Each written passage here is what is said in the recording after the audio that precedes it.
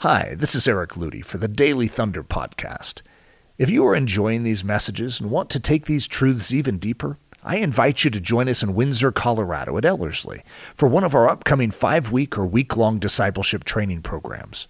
Ellerslie's discipleship training has been designed to ignite your spiritual fire and to give you the tools for a Christianity that really works. To learn more, visit Ellerslie.com.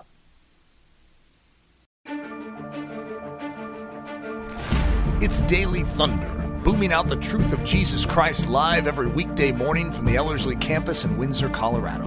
To learn more, visit Ellerslie.com. So this is part 13. It's called When I Am Weak. The thorn that builds the mighty man. 2 Corinthians 12, 7 through 10. This is an interesting way of looking at it. The thorn that builds the mighty man.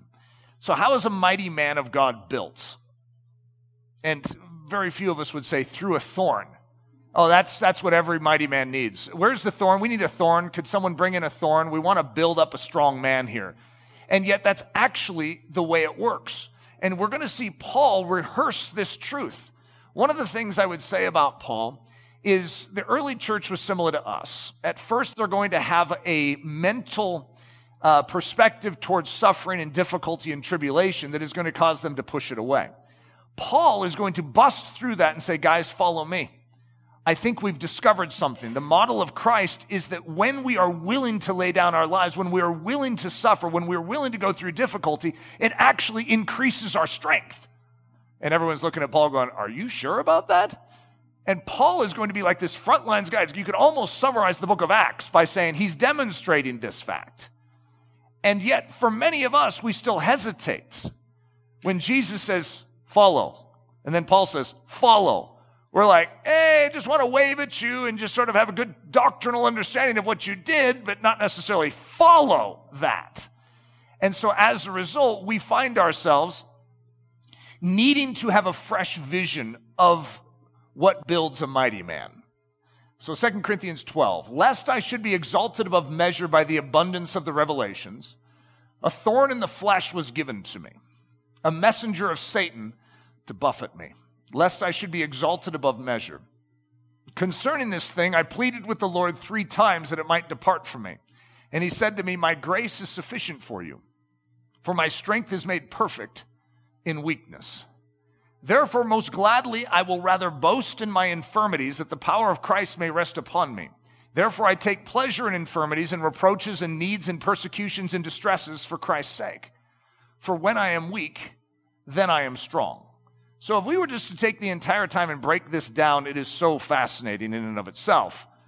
I mean, there's certain lines in there that are hard to even comprehend if we think about them from our natural man vantage point. You need a supernatural mind to convert you so that you can spiritually discern this, grip this, and grasp this. Listen to this. Therefore, most gladly, I will rather boast in my infirmities. Okay, just try and chew on that line. Most gladly, I will rather boast in my infirmities, that the power of Christ may rest upon me. If you knew that in and through your infirmities, the power of Christ could rest upon you, and what were you after? You wanted the power of Christ resting upon you. But your infirmity is sort of a secret to that. So he's like, oh, this infirmity is great, because the power of Christ, as a result of it, can rest upon me. So that's not the way most of us think. Therefore, this is a conclusive statement, I take pleasure in infirmities, in reproaches, in needs, in persecutions, in distresses. So you could break down that sentence and say it this way. I take pleasure in infirmities, but you could also say, I take pleasure in reproaches. I take pleasure in needs. How many of you have ever said that? I take pleasure in persecutions. Oh. I take pleasure in distresses. Because if they're for Christ's sake, when I'm weak in these situations, that's my secret of strength. I had a season of my life not that long ago, okay, and I've had many of these, but this was of a longer nature than some of my other trials. And so I've oftentimes said that I learned the difference between suffering and long suffering. Never really thought about it. Just, the word long suffering's out there, but it's like I'm assuming that what I have is that, right? Until you have long suffering, And the suffering lasts a long time, and then you're like, oh, okay, I now understand what that means. And this was a long stretch of time where it was like a thorn. That's a good description, just sort of pressing into my soul every day, every moment of every day. In the night, in the morning, first thing when I wake up, it's pressed in there. It just wasn't going away. It was a very real thing. And yet, if you'd watched me, I was very happy throughout the whole thing, right? But that's because there was a great grace upon me in the midst of it. But in the midst of that, I didn't always associate that great grace that was upon my life with the fact that I had a thorn. In fact, what was I asking God to do? Remove the thorn? Please, Lord. And I had a distinct conversation. It wasn't an audible exchange. It was an understanding that was reached between me and God. And it was something like this, if I could put words to it. Lord, please, remove this. Eric, you know that intimacy that you share with me right now? You know that closeness, that warmth of my presence that is like very thick in your life right now? Yes, Lord. You see, that is a result of your extreme dependence upon me. And it's actually because of this thorn, it opens up a channel for me to enter in at a greater level in your life. Do you want me to take this from you? Knowing that. And here's an interesting statement. That was a very, very painful thing that I was walking through. And I, with my own intelligence, said heavenward, no, I would rather have your presence. I would rather have that closeness and have this pain. So there's a lot of you that could probably very quickly brush up against a similar thing in your life. And where our plea is oftentimes to get rid of it, instead of pulling the Paul twist, he's like flipping the whole situation. He's like, this is actually my secret. Now, in this scripture, you're going to see this thorn comes from the devil. It's not a God-born thorn, and yet God is leveraging it to the fullest extent. As long as the devil presses in, God's saying, well, you're opening up a channel for my grace to flow into my son's life. Thank you, devil. In a strange way. I don't think he's actually thanking the devil for his work, but, hey, this is working. So introducing the man of smashed head. I've oftentimes referred to Paul as the man of smashed head. Technically, I can't prove it, but it's an intriguing thing. There's multiple things in Paul's writings, where he's writing with big writing, and there's also statements throughout Christian history that many people felt that was a result of his stoning, when he was stoned, because when you're stoned, your head is smashed. I don't know if you guys have ever studied stoning. It's not the most pleasant thing to study. But they don't just take little pebbles and throw them at your toes and say, you're stoned. No, they knock you down and they take big boulders and they crush your skull. Paul was stoned. That's a strange thing to go through, right? But as a result, when I call him the man of smashed head, it's possible, and it's one theory throughout Christian history, that one of the things that could have been Paul's thorn, because it was in his body, was that he had a smashed head. Okay, I always picture sort of this funny pancake-like head, right? Two eyeballs sticking out the side. But I don't know. But at the same time, that could have caused great challenges for him in his life. So Acts 14:19, they stoned Paul and dragged him out of the city, supposing him to be dead. Now, if someone is stoned, when do you finish a stoning? When someone dies. You don't actually just say, that's good enough. You're killing someone. It's a capital punishment is what it is. And so as a result, Paul either was close to dead and didn't somehow die, or he died and was raised again. I always sort of like the second. It just sounds a little more, grand. Paul the Apostle. So Acts 13:9, then Saul, who also is called Paul. To most of us, we don't actually take much notice at that. We just notice that he was called Saul, and then at a certain point in the story, they seem to start referring to him as Paul, which is true. And yet, the two names are very different from one another. They sound very similar, but one is like strong, and that's Saul. Paul it's a quirky, sort of weak name. And, some of you in here are like, that's my name. What are you saying, Eric? I'm saying it's sort of quirky and weak. Now, because it represents Paul the Apostle, it's a great name, okay? The same thing is true with Jacob. It means, heel grabber, deceiver, supplanter, and it's like, who would want that name? At the same time, it's a good name. And the reason is we have a Jacob in the front row here. It's a great name because of what it represents. It represents one who will not let go of God until he gets all that God has for him. So it's a redeemed name. It's like a cross. A cross is a terrible thing if you want to think about it, and then people wear it around their neck. It's sort of like bragging about it. Yeah, the cross. Well, that's like, that's a terrible thing. You wouldn't wear an electric chair around your neck. And so as a result, certain things in the kingdom of heaven get changed. And that's the same with Paul. It looks weak, but is it? So listen to this, just the description of these names. Shaul is the name for Saul. The guy who is sought out, asked for, requested, desired, and picked. So we have Saul in the Old Testament, the first king of Israel. And this is the first name of Paul, if you want to say it that way. And he's the Pharisee of Pharisees. He's got it all together. They're laying the coats at his feet when they're stoning Stephen. He's like a lead character. And then something is going to happen in his life. He gets knocked off that horse and he suddenly loses his cool. He loses his popularity ratings. And it's interesting because his name is no longer referred to as Shaul, the guy who is sought out, asked for, requested, desired, and picked. What is his new name? It's Paulos, small or little. Now, in history, Paul the Apostle is actually described as a small man, bald head and big nose. Okay, that's actually his description, right? So he wouldn't have been like this grand, muscular, physiqued character. He would have been this small little guy. And that seems to now be what's emphasized. Because what does this mean, small or little? This would be like the equivalent of Mini-Man or Tiny Wonder or Munchkin or Shorty. Okay, so he's swapping out names. And by the way, this isn't a compliment. Okay, this is like a diminishment. It's like the name Christian. Christian didn't start out as a compliment. It's a slur. And yet, those of us that understand that what's in that name wear it proudly. And that's what you see Paul doing here.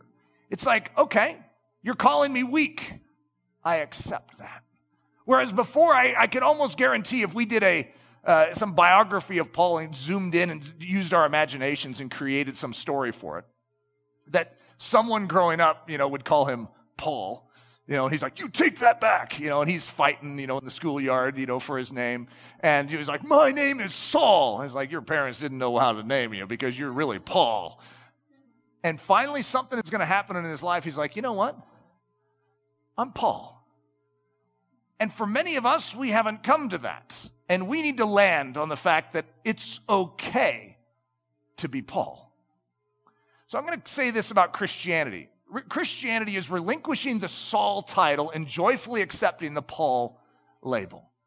You see, many of us fight in our position in this world where we come to Christianity, but we still want to be popular. We still want to be sort of the leading man. We want everyone to stand up and applaud, but when we come to Christ, we are giving up the Saul title.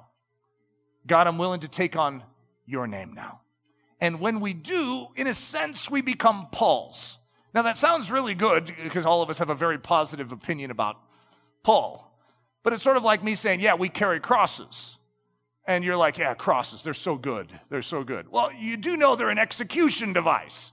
What we are choosing when we come to Christ is not necessarily an easy way as defined in the natural realm, but it is the way of grace. It is the way of power. It is the way of life abundant. So as a result, we agree with it. And we say, yes, Lord, I will give up my Saul reputation and I will take on the Paul banner. 2 Corinthians 11. So what do you get when you get the Paul banner? Now remember, when he's Saul, he's actually stoning Stephen, and he's participating in the persecution of the Christians. Now, everything switches on this guy. Now look at his life. And this is just a small taste. From the Jews, 5 times I received 40 stripes minus 1. 3 times I was beaten with rods. Once I was stoned. 3 times I was shipwrecked. A night and a day I've been in the deep. He's just getting going. It's like, how many of you want to be Saul and how many of you want to be Paul? You see, when you're Saul, you have control. You have the upper hand. You have position. You have notoriety. You have respect. You have reputation. But if you listen to Paul talk in the New Testament, he seems to have something that we should be enviable of. And, we're searching hard for it. It's like, where is this something that we're supposed to be enviable of? That sure doesn't sound good, Paul. Well, what did you get out of this, Paul? Paul's like, you don't see it, do you? You don't realize that I have found something so much greater than what I could have ever found as Saul. But as Paul, when I allowed God to make me weak, when I accepted that role that he had called me to, I found the vestibule of heaven, the entryway into the throne room of grace. I found access unto the warm presence of my God, and nothing can take that away from me. Introducing Paul's temporary home. We could call it the land of thorns. You just happen to live there too. Genesis 3, then to Adam he said, cursed is the ground for your sake, both thorns and thistles it shall bring forth for you. There's a lot of thorns in the world we live in. And so, talk about an opportunity. It's sort of like living in a world with exercise equipment at every turn. Like, as a guy, now this is very Eric Ludy-ish, and I know there's at least one other student in here, I don't remember which one it was, but I'm always looking for a place to do dips. I don't know if you guys know what dips are. But if ever there's a counter with that comes into a corner, and no one's around, I'll do some dips on it. And it's sort of like a guy jumping up and touching something that's above him, like if, looks around and then jumps up. And when you're young, you don't even look around, you just jump up and touch it. When you're older, you look around and then jump up and touch it. But it's like a world full of exercise equipment. So it's like you're just walking down, it's like, oh, there's an exercise bike, and you get on it. You come over here, and there's a squat rack. You do some squats. And you see, that's a weird form of life, but that's what we live in. We live in a world full of opportunities to grow stronger. But most of us look at those things as things to stay far and away from. The challenges, the thorns. It's like, oh, there's a thorn. Watch out for thorns. Every parent raises their child and go, watch out for thorns. Don't even get within 10 feet of that thorn. And as a result, we miss the exercise equipment. Could you imagine? It's like, oh, stay away from that exercise equipment. It could harm you. As opposed to, it's like, could you imagine a parent saying, all right, you see all these opportunities we have in life to get strong? All right, every time you see an piece of exercise equipment, ask God, can I stop? Can I do some exercise in here? Who knows? He might say yes every time. Let's find out. It's a different mentality that Paul has that we have not had. But if we were to recognize that being in a land of thorns, even though those thorns are sponsored by the devil, actually means opportunity for an increase of grace and strength in our lives. So this whole series is called Daring to Do with Stanley Dale, and I've spent very little time on Stanley Dale. However, you know what today is? Today is an introduction of Stanley Dale's childhood. Isn't that fun? And so when we go from, it took me 13 lessons to get here, Stanley Dale's temporary home, it was also known as a land of thorns. This guy grew up. He's going to become one of the most extraordinary missionary examples in the last 100 years. Where does such a strong man come from?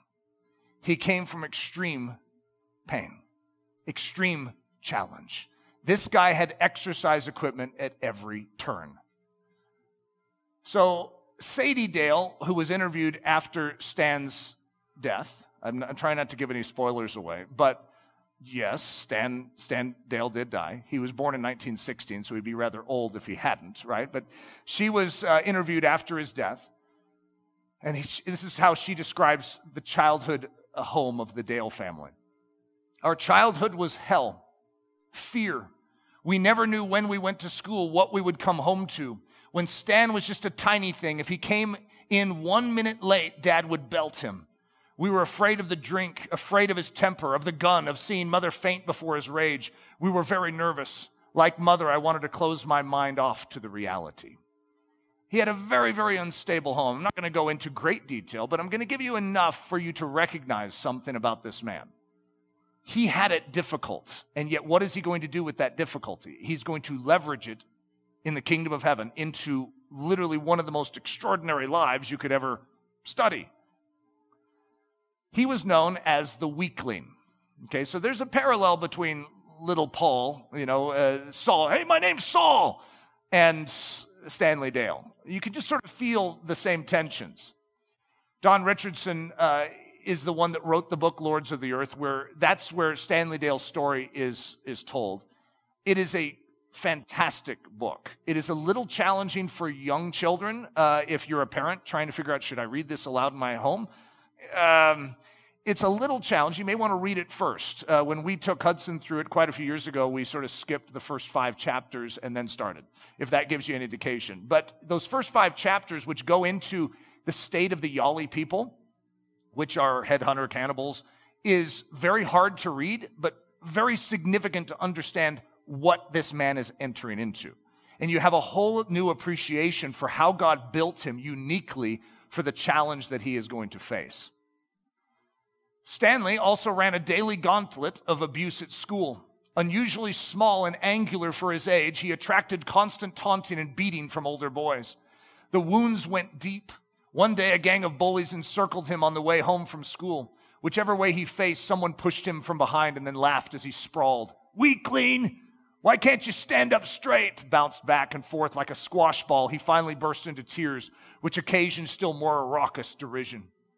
But it was not this experience that inflicted his deepest wound. Finally, he reached home, clothes thoroughly muddied, and sobbed his sad story to his father, sniffing. "And they called me a weakling." Walter Dale sneered down at this muddy, awkward moppet fate had flipped him for a son. "They're right. You are a weakling." Then he turned and walked away. For a few seconds, tears welled afresh, but then something hardened inside Stanley. Something that said, if I'm a weakling, then why don't you tell me how I can be strong? You're my father, but you won't teach me how to be strong. But his father's very indifference told him bluntly, find out for yourself. And that is what Stanley set out to do. So we have this little guy, this weakling, that has no idea how to find strength, how to be strong. And he's going to go on his own venture to become strong. Kipling's If. So, I have a son named Kipling who's actually named after this poem. That this is significant. And so, Kip, this is sort of fun for you to hear too. But the most, outside of Christ, the most impressionable thing in his life, because he didn't have parents that could impart things, he didn't grow up in the church, was this one poem. And this one poem was like a map for his soul to say, so that's what it means to be a man. And so this one poem, even though it was unable to save him, it actually ended up steering him towards Christ.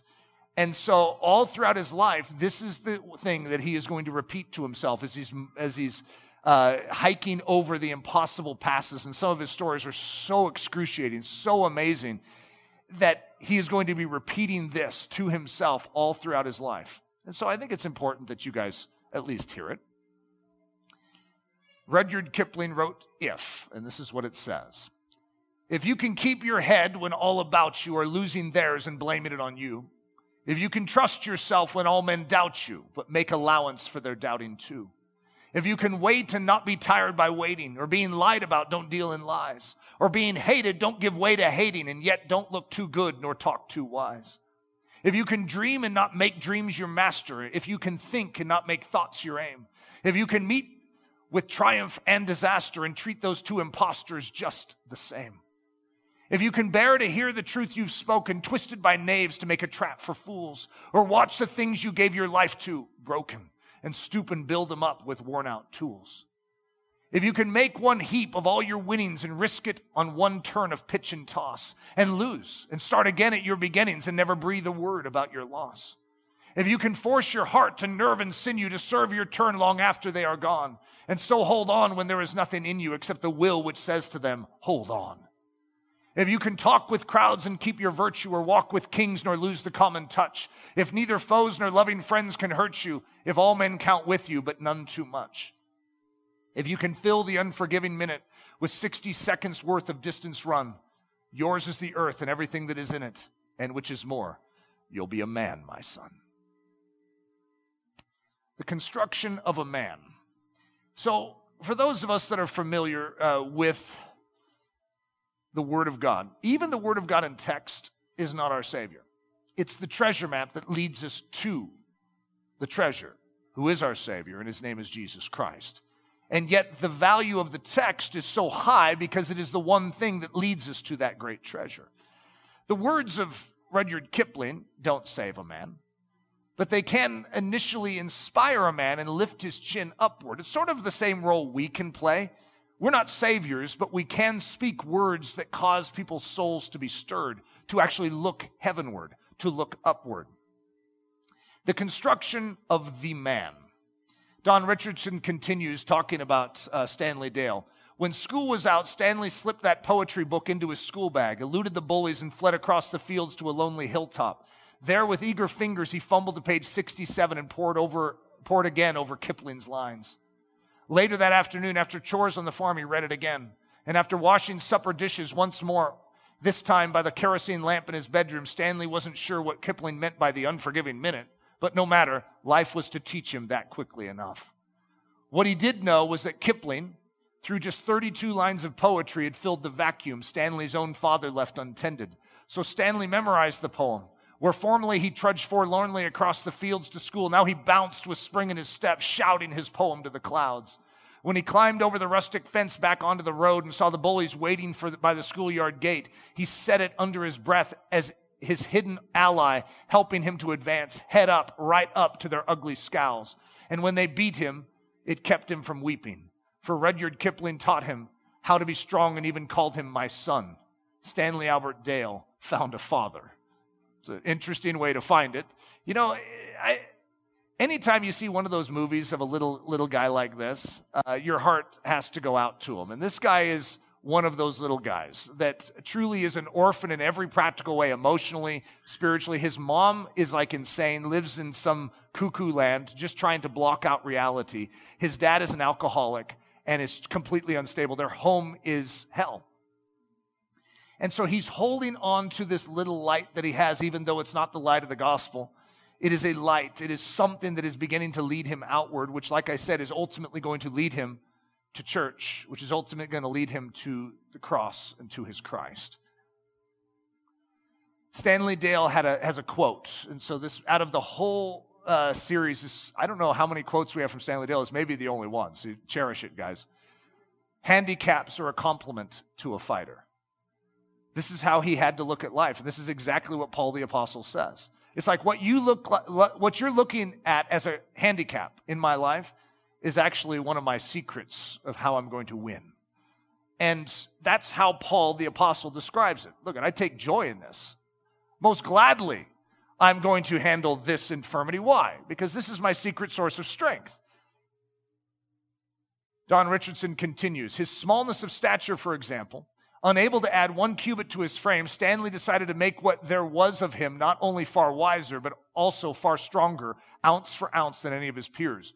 He succeeded. By dogged cross-country running and hard work on the farm, he transformed himself into a pint-sized Atlas. That's a bulging, muscular guy. You have to be a little older to understand that, maybe. Bulging with miniature brawn. As his strength increased, so also did his courage. He feared nothing and would accept any dare. Let a playmate mount a sand dune and shout, "I'm the king of the castle and you're the dirty rascal." Stan would quickly prove otherwise. And though his father still dismissed him as weakling, the bullies soon gave him a new title, Toughie. For at the first sign of provocation, Stanley would always seize the initiative, no matter what the odds, and the outcome was often embarrassing. So they tried new tactics. "Toughie, see that old house? It's haunted. Don't ever go in there or horrible things will happen to you." Feigning fear, Stanley asked each boy in turn, "True?" When they had all committed themselves, confident that at last they had his nerve at bay, he suddenly smiled, sprinted into the house, raced through every room, and laughed hilariously at his would-be intimidators from an upstairs window. Years later, when dared to swim Sydney Harbor to a certain island, Toughie plunged in and struck out through the waves. His mates, perhaps fearing they would be held accountable if he drowned, had second thoughts and went after him by boat. They had to pluck him by force, still swimming, from tossing whitecaps. And if you know the story of Stanley Dale, that's Stanley Dale. Stanley Dale feared nothing. And there was something that is going to happen in his development, in and through his pain, in and through his challenge, that's going to actually make him fit to do the very work that he is called to do. Because when you enter into demonic territory where there's haunted houses everywhere, I mean, everything is haunted in the Yali village. And Stan will remember the story. He did a handspring over the sacred wall into the Kembu Vom. He's like, ha! He doesn't fear it. Who is this guy? Where did this guy come from? He came out of weakness. He came out of pain. He came out of difficulty. This man was forged in and through fires. Every great Christian is going to attest the same. As long as we try and preserve ourselves from those refiner fires, as long as we try and preserve ourselves from the thorns, as long as we try and preserve ourselves from the challenges of life, we remain weak. When we embrace them with a smile, when we catch the vision as little Stanley Dale did, it's like there's actually something more for this weak thing. God desires to do something in this, with this. Suddenly, the storyline changes. Don Richardson continues, thus did he emerge from his tormented childhood, toughened not only in mind and heart, but in sinew as well, rushing to meet every challenge before him, shoulders squared, chest out, spring in his step, backbone straight, as a poker, head on. Paul understood thorns. See, he understood the value of a thorn. And it doesn't mean that he wasn't like, God, could you take this thorn away from me? God, hey, I know I brought this up before, but could you take this thorn away from me? Hey, God, I know we've discussed this in the past, but I would really love for you to remove this thorn. It's not that he didn't pray to have the thorn removed. It's that if that thorn was going to remain, God's grace was sufficient. And he understood that. So Paul's thorn. This is four truths about that thorn. Lest I should be exalted above measure by the abundance of the revelations, a thorn in the flesh was given me. The second one was it was a messenger of Satan. Third, it was given to buffet him. And fourth, lest he be exalted above measure. So these concepts, we know it comes from the enemy. We know it is a result of sin in this world. The challenges we face are architected oftentimes by the devil himself to sabotage our forward progress. Why would I want to embrace that? It's not that you cheer on the enemy's, bad deeds.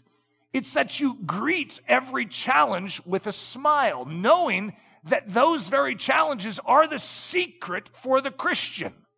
We live in hostile territory and God doesn't seem to mind. You ever thought about that? It's like, God, why don't you take all these thorns away? When you died on the cross and you said it was finished, why didn't you finish that part of it? He finished everything that was required in heaven. Down here, we still live in an old world, and we live in old bodies. God, why didn't you change that? That would have made so much sense. Imagine, even if it was an old world, okay? But we had new bodies, and you could stick a thorn in us, and we're like, ha-ha! We don't even feel it. We could walk through walls. I mean, we could fly around maybe. I mean, wouldn't that be great? Some bad guys are coming after us and we flutter out of there. God, we could have thought this through a little better. Instead, you left me in this old body. And God, I'm looking around. This is the old world too. How about a new world and a new body? He goes, not yet. Well, God, did you think this through? Because, that doesn't make any sense. Why would you finish that work and leave this still undone? And yet, what I just described for you is what the stage is that Paul is building for us to understand. He's like, don't you guys realize that this is very much on purpose and this is your secret of strength? That as we embrace the old world with our old bodies and the challenges that all come with that we find the grace of heaven, that finished work entering into us and flowing through us in and through old bodies in an old dying world. Scallops, this is the word for thorn. This is what it means. It's a pointed piece of wood, a pale, a sharp stake, a splinter. This word can technically mean anything pointed. Paul uses this word indicating a tool of Satan wielding against him to buffet him. He calls it a scallops in the flesh, or the body, indicating something that greatly affected him in his physical being, that tried him in his body, possibly through bodily pain and the humiliation that came from whatever physical ailment he may have been suffering from. The confusion over thorns, an exercise in biblical thinking and reasoning. So we'll just reason together. A thorn is from the devil. Okay, that's what it said even in 2 Corinthians. It's a messenger of Satan. It's an operation of the power of sin. God hates sin. God has defeated sin. Sin has no power over the believer. God is not subject to sin, nor are those who are in him subject to its power. Yay!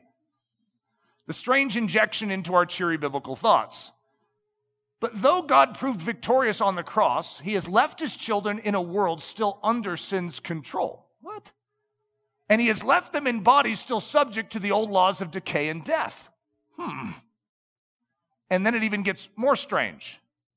And when we look heavenward to ask, why, dear Lord, does this bodily weakness and human frailty remain? We see that he is not in the least bit moved with concern over this fact. He's not apologizing as if to indicate that this current bodily weakness that we find ourselves in was some bizarre oversight on his part.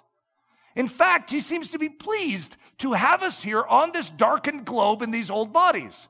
Furthermore, he indicates in his word that it is through this strange old world setup that he intends to work out our salvation, to exercise our faith unto maturity, and to reveal the person of Jesus Christ for all the world to see. Get this. He has purposely rescued us this way. He has purposely left us in the land of thorns that we might, in and through suffering, prove a genuine faith, reveal the glory of Jesus Christ, and show forth unto the heavenly realms the manifold wisdom of God. He's not shocked that we are in the land of thorns. I know, brace yourselves for this one, guys. He wants us here. He wants us in a land of thorns. God, what? I'm sure you had a better thought for me than this. Why would you plant me in a land of thorns? You know what's interesting about this, and well, of course you'll see why I'm picking these particular stories to link with what Stanley Dale is called to. He's called to a land of thorns. And that's a pretty good description. Remember, I used the word scallops to describe, that's the Greek word for thorn. But what is a pointed thing? Can you think, for those of you that have gone through the first, 12 episodes of this series, can you think of anything pointed in the land that Stanley Dale is going to? The plants, the sago plants in Papua New Guinea have 6-inch long thorns. Talk about a land of thorns. And, you know, if you had your family over there, can't you just imagine? It's like, okay, honey, I want you to stay in the Yogwa. That's like their little homes. You stay here all day long because there's death adders out there, there's crocodiles out there, and there's 6-inch sago thorns. Stay here. And yet the only way to reach those people is to risk the thorns. He has given us, he has us here on purpose, even knowing full well that his children will suffer greatly due to this fact. He has us here on purpose, and he has a gigantic smile of confidence on his almighty face. Now, most of us have a yikes to that one. We're like, what's he smiling for? Now, let me get this straight. We are Christians seated in heavenly places, secured in Christ Jesus. Luke 10:19, behold, I give you authority to trample on serpents and scorpions and over all the power of the enemy, and nothing shall by any means hurt you. These are facts, guys. It's not like they're contradictory truths. They're facts. They all work together. Mark 16, those that believe on him, will take up serpents, and if they drink anything deadly, it will by no means hurt them. They will lay hands on the sick, and they will recover. These are powerhouse scriptures. Acts 28, but he, Paul, shook off the creature into the fire and suffered no harm. That's a pretty big deal when a deadly viper grabs a hold of your hand and bites it. Okay, I mean, you're a dead guy. And every one of the tribes people knew that on the island. They're like, oh, he's a goner. He must be a bad guy. And then he shakes it off in the fire. It's like no big deal. He's like probably, roasting a marshmallow. And then he's like, I don't need that. And he just like shakes it off. And they're all like watching. And then pretty soon they decide he's not a bad guy. He's a god. These guys are rather unstable. But this is a picture of the one that has said, basically, follow me as I have followed Christ. Christ says, hey, follow me. And then Paul says, hey, I'm following Christ. Follow me, follow Christ. And then we're watching this supernatural demonstration of old body in old world, but not allowing the old body in the old world to dictate, but allowing the Spirit of God to dictate. To say at any point in time, God is greater than this natural realm. That even though we're in an old body, in an old world, that God is still greater than both. But we are still in old bodies on an old dying earth, which means our life circumstances are still vulnerable to practical thorns. Our bodies are still vulnerable to physical thorns. And our hearts and minds are still subject to the buffeting of verbal thorns. And get this, God wants it this way for now. Not forever. Haste the day, Lord, that our faith would be made sight, that the clouds would be rolled back as a scroll. Oh Lord, we desire to be home with you. We desire a new world in new bodies with our King reigning in physical presence. Oh Lord, we want to bend our knee now before you. We know in the future that every knee will bow and every tongue will confess that you are Lord to the glory of God the Father. But could we hasten that? Could we quicken the pace? Maranatha, come Lord Jesus, come.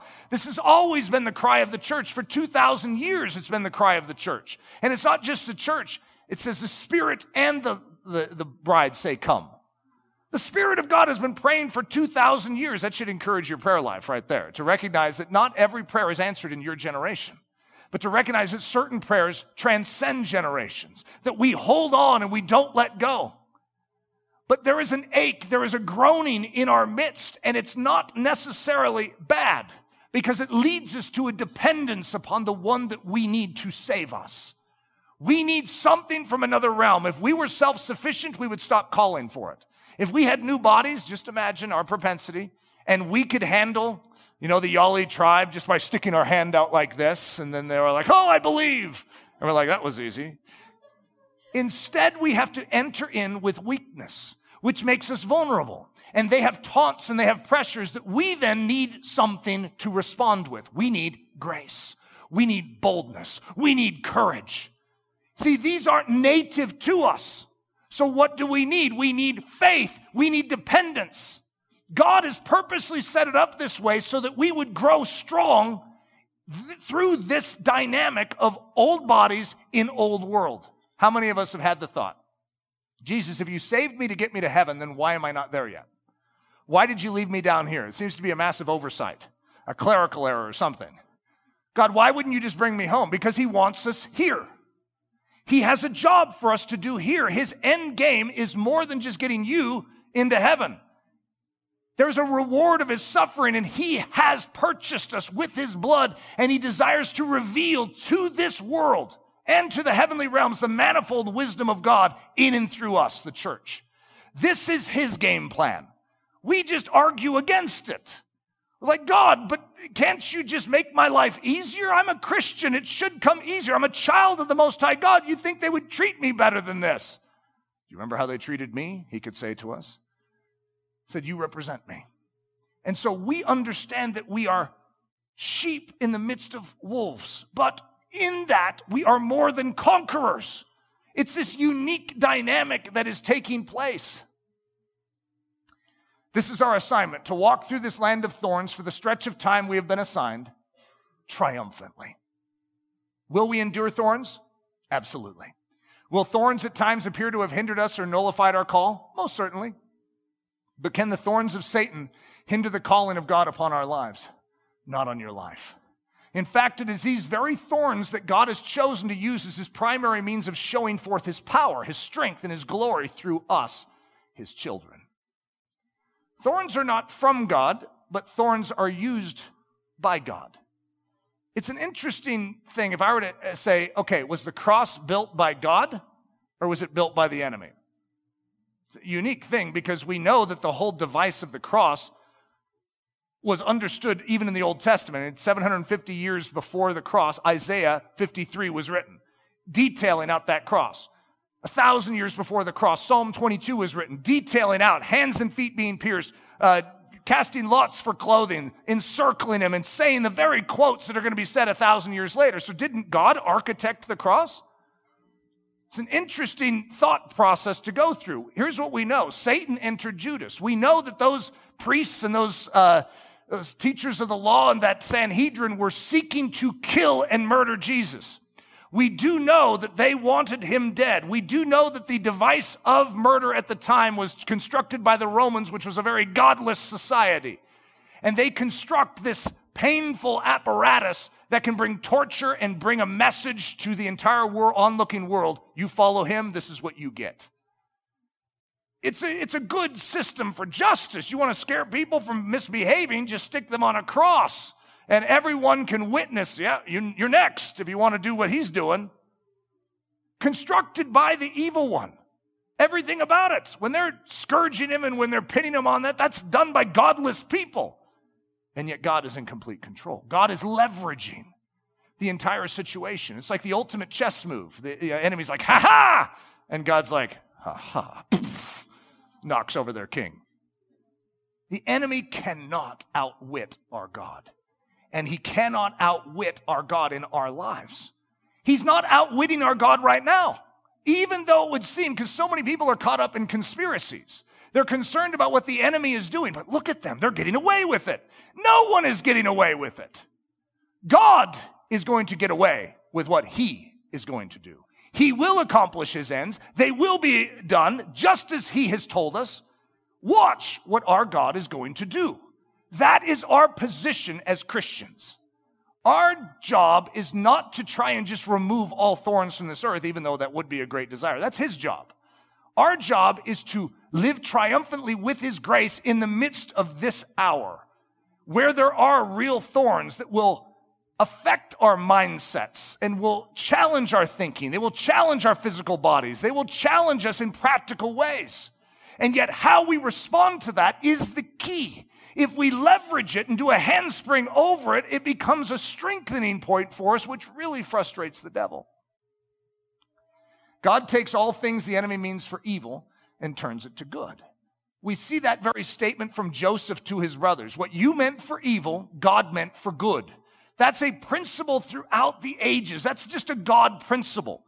Even though evil is meant, and Satan's behind that evil, God is leveraging even the evil into his plan. Romans 8:28, a fan favorite. He works all things for good to them that love him and are called according to his purpose. So again, that's a Pauline statement right there. The same mentality. Guys, why would we fear any of these things? Because all things are going to work for good. That's not just the good things that are happening that work for good. This is all things, which means the evil things, the junk things, the hard things, the thorns that we've prayed, God, remove this. How could there be any positive benefit to this, which many of us have thought about COVID that way? God, just awaken someone in the midst of this to go, this is dumb. And if everyone would just, it would start to transfer through other people like, it's dumb? I think it's dumb too. Hey, this is dumb. It's like the emperor has no clothes and we need someone to stand up and go, he's naked. And then everyone's like, well, he sees it too. It's dumb, right? This is a bad way to handle anything. There's better ways to do it. I think we could put some children in charge of this and handle it better, right? That's how most of us are thinking. And yet, this is happening. It's a real thorn for us. So how do we handspring over it? How do we see this leveraged unto greater strength in our life? So if there are pressures that come upon our life because of this, if you happen to be, like I was saying, that alumni from New Zealand that's in lockdown, solitary lockdown, in a room, and can't even go out to buy food, how does that get leveraged? Well, if you were solitary confinement, you've studied Christians that are in solitary confinement in prison cells, and they get out and they say, it was the most amazing time with Jesus I've ever had. It doesn't have to be a negative. Even though it's sponsored by evil, it doesn't have to have an outcome of evil. And so as a result, that's what we as Christians specialize in. The man ideally suited for Dark Mountain Yali. The Yali people are arguably the toughest crowd to win for Christ out of all of Irian Jaya, Papua New Guinea. They are so satanically controlled, and their entire system of what we could call spiritism, fetishes, and dependence upon it makes them impermeable to the gospel. That someone coming into their ranks that would dare challenge any of that, like Stanley Dale is about to challenge them, is going to be quickly eliminated. And these people would intimidate anyone, even the way they dressed, everything about their makeup, I don't want to describe their clothing too detailed, but everything about it was meant to intimidate. Everything. So the entire culture is designed to intimidate an outsider. You dare mess with us. They looked at themselves as lords of the earth. That's where the name of the book comes from. They didn't know that there were other people out there that were a lot stronger than them. There were weapons out there that could immediately just annihilate their village. They didn't know that. They thought they dominated this island. This is their entire perspective. Stanley Dale is going to be called to that people, and God knows it. God loves that people, and he wants to reach that people. So what does he need? He needs someone prepared for that people. And so what does he find? He finds this little weakling in Australia who is being beaten up by the bullies. And he says, there's my raw material right there. And all of us, even the angels, could look in and go, God, I think you could pick someone better than that for this. This is one of the toughest tasks any human would ever face. It's like, that's the one I want right there. God, he's nothing. He's just a little pint-sized, munchkin tiny guy. He's a Paul. Oh, he's a Paul. That's exactly right. You see, God seems to have a special heart for those little munchkins, for those little weaklings. And if those little weaklings would submit to him and allow him to take them through that training ground, they become Paul the Apostles or Stanley Albert Dales. You see, this is a story for each one of us. God knows where he's calling us. He knows what he's equipping us for. The question is, are we willing to agree with that preparation? And that preparation includes thorns. But if we embrace those thorns, we are readied for the day as opposed to resisting the day. So listen to this subline on this. Built through difficulty so as to shine in difficulty. Many of us are in difficulty and we're struggling to embrace it. But what God wants to do is mature you to the point where you're ready to shine in and through difficulty. Instead of just make it through difficulty without falling to pieces, where you shine in difficulty. That's something special. The Dark Mountains, the land of 6-inch sago thorns and hundreds of thousands of bamboo-tipped man-killing arrows. That's a pretty good description of a land of thorns, isn't it? Arrows and sago thorns. And this is the territory that Stanley Dale is called to. And in a strange sense, that's the same territory we are. It takes on different forms, but it's a land of thorns. It's a land that the inhabitants may declare that they want us removed from it, that we are the problem. I don't know if you guys have felt that lately, an ever-growing sense that we are the problem or that you are the problem. I get that. I'm the problem, right? I've been told that for quite a long time, long before the last few years. I'm the problem. And so it's not unfamiliar territory. It's just not fun territory. I mean, I'd like to be liked. Technically, I'd like people to go, Eric, good job. We're so happy for what you're doing, as opposed to you're the problem. It's hard to do what we do as ministers of the gospel. There's not a lot of pats on the back, right? And so it'd be nice every once in a while to hear that you're changing society as opposed to ruining it. And so as a result, as Christians, we have to accept that what we are doing may not be construed as a positive, but we're not doing it for public approval ratings. We're doing it for him, our King in heaven. We have to remember that. So Don Richardson, now I'm really trying not to give a spoiler away because I'm going to build this story, but this is so touching to me, and I'm just going to give a little hint towards the future. Okay, Don Richardson is going to end up writing this biography, and it's because Stanley Dale is no longer around and with us. And he is going to go and visit in Irian Jaya as a fellow missionary, the place where Stanley Dale will breathe his last. And I'm going to bring you into a little meditation in that moment, hopefully not give too much away. So Don Richardson says, I walked 50 yards further to an almost identical bower where another 100 arrows pointed with soul-wrenching emphasis to the place where Stan had died. My mind drifted back, reliving for a moment my first conversation with Stan. We were walking together across a hillside above Karabaga, the wind in our face. Stan, I said, I hear that you have a wealth of great poetry stored in your memory. Please recite for me the one poem that has molded your life more than any other. Stan paused, turned, looked at me, and recited If with stunning intensity. Then he paused again, and after a moment said, but let me add something else, Don. I've got to the place where mere words, no matter how fine, leave me cold. All I want is the reality of knowing Christ. Enjoy it, Stan, I whispered over the ground where he died.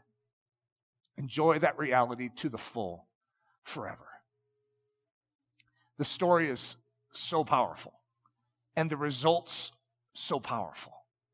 A man who was a weakling built into a toughie, one of the toughest guys that may have ever lived on earth. When you study the guy, you're like, whoa, feared nothing, stared it straight in the face, even to the end, and loved the whole while. How do you do that? How do you combine toughness and love together? Well, study Stanley. What a unique man in history. But his story is our story. Each of us has our limitations. We have our weaknesses. We have parameters that I can't do that. God is not calling you to something that you can do. He's calling you to something that he can do in and through you. And there's a difference between the two. Our job is to allow him to do something bigger in our life than we could accomplish in our own strength. We yield and we say, yes, Lord.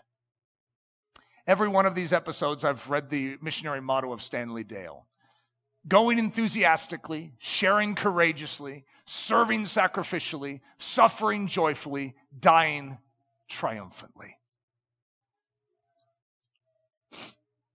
Father, I ask that you would ready us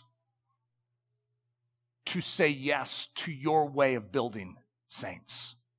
That you would ready us to say yes to your way of making us strong for the task. Here we are, Lord Jesus. We submit to you and ask that you would make a name for yourself in and through us, your church. It's in the precious name we pray this. Amen. Daily Thunder is a listener-supported production of Ellerslie Discipleship Training. At Ellerslie, we are laboring to rouse the Church of Jesus Christ out of its lethargy and build brave-hearted Christians for such a time as this. Daily Thunder episodes are released every day, Monday through Friday, from our campus in Windsor, Colorado. And our weekly sermon is delivered live at 9 a.m. on Sunday mornings with a delayed live stream available at noon Mountain Time. Go to ellerslie.com/daily to get all the details. Thanks for listening.